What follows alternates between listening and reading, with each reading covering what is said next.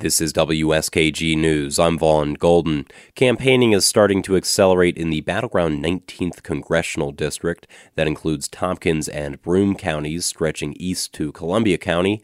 The candidates have yet to both agree to any debates. Republican candidate Mark Molinaro says he's agreed to a debate with Spectrum News and forums with the Ulster and Broome County Chambers of Commerce. Molinaro's campaign did not agree to a debate on WSKG TV and radio.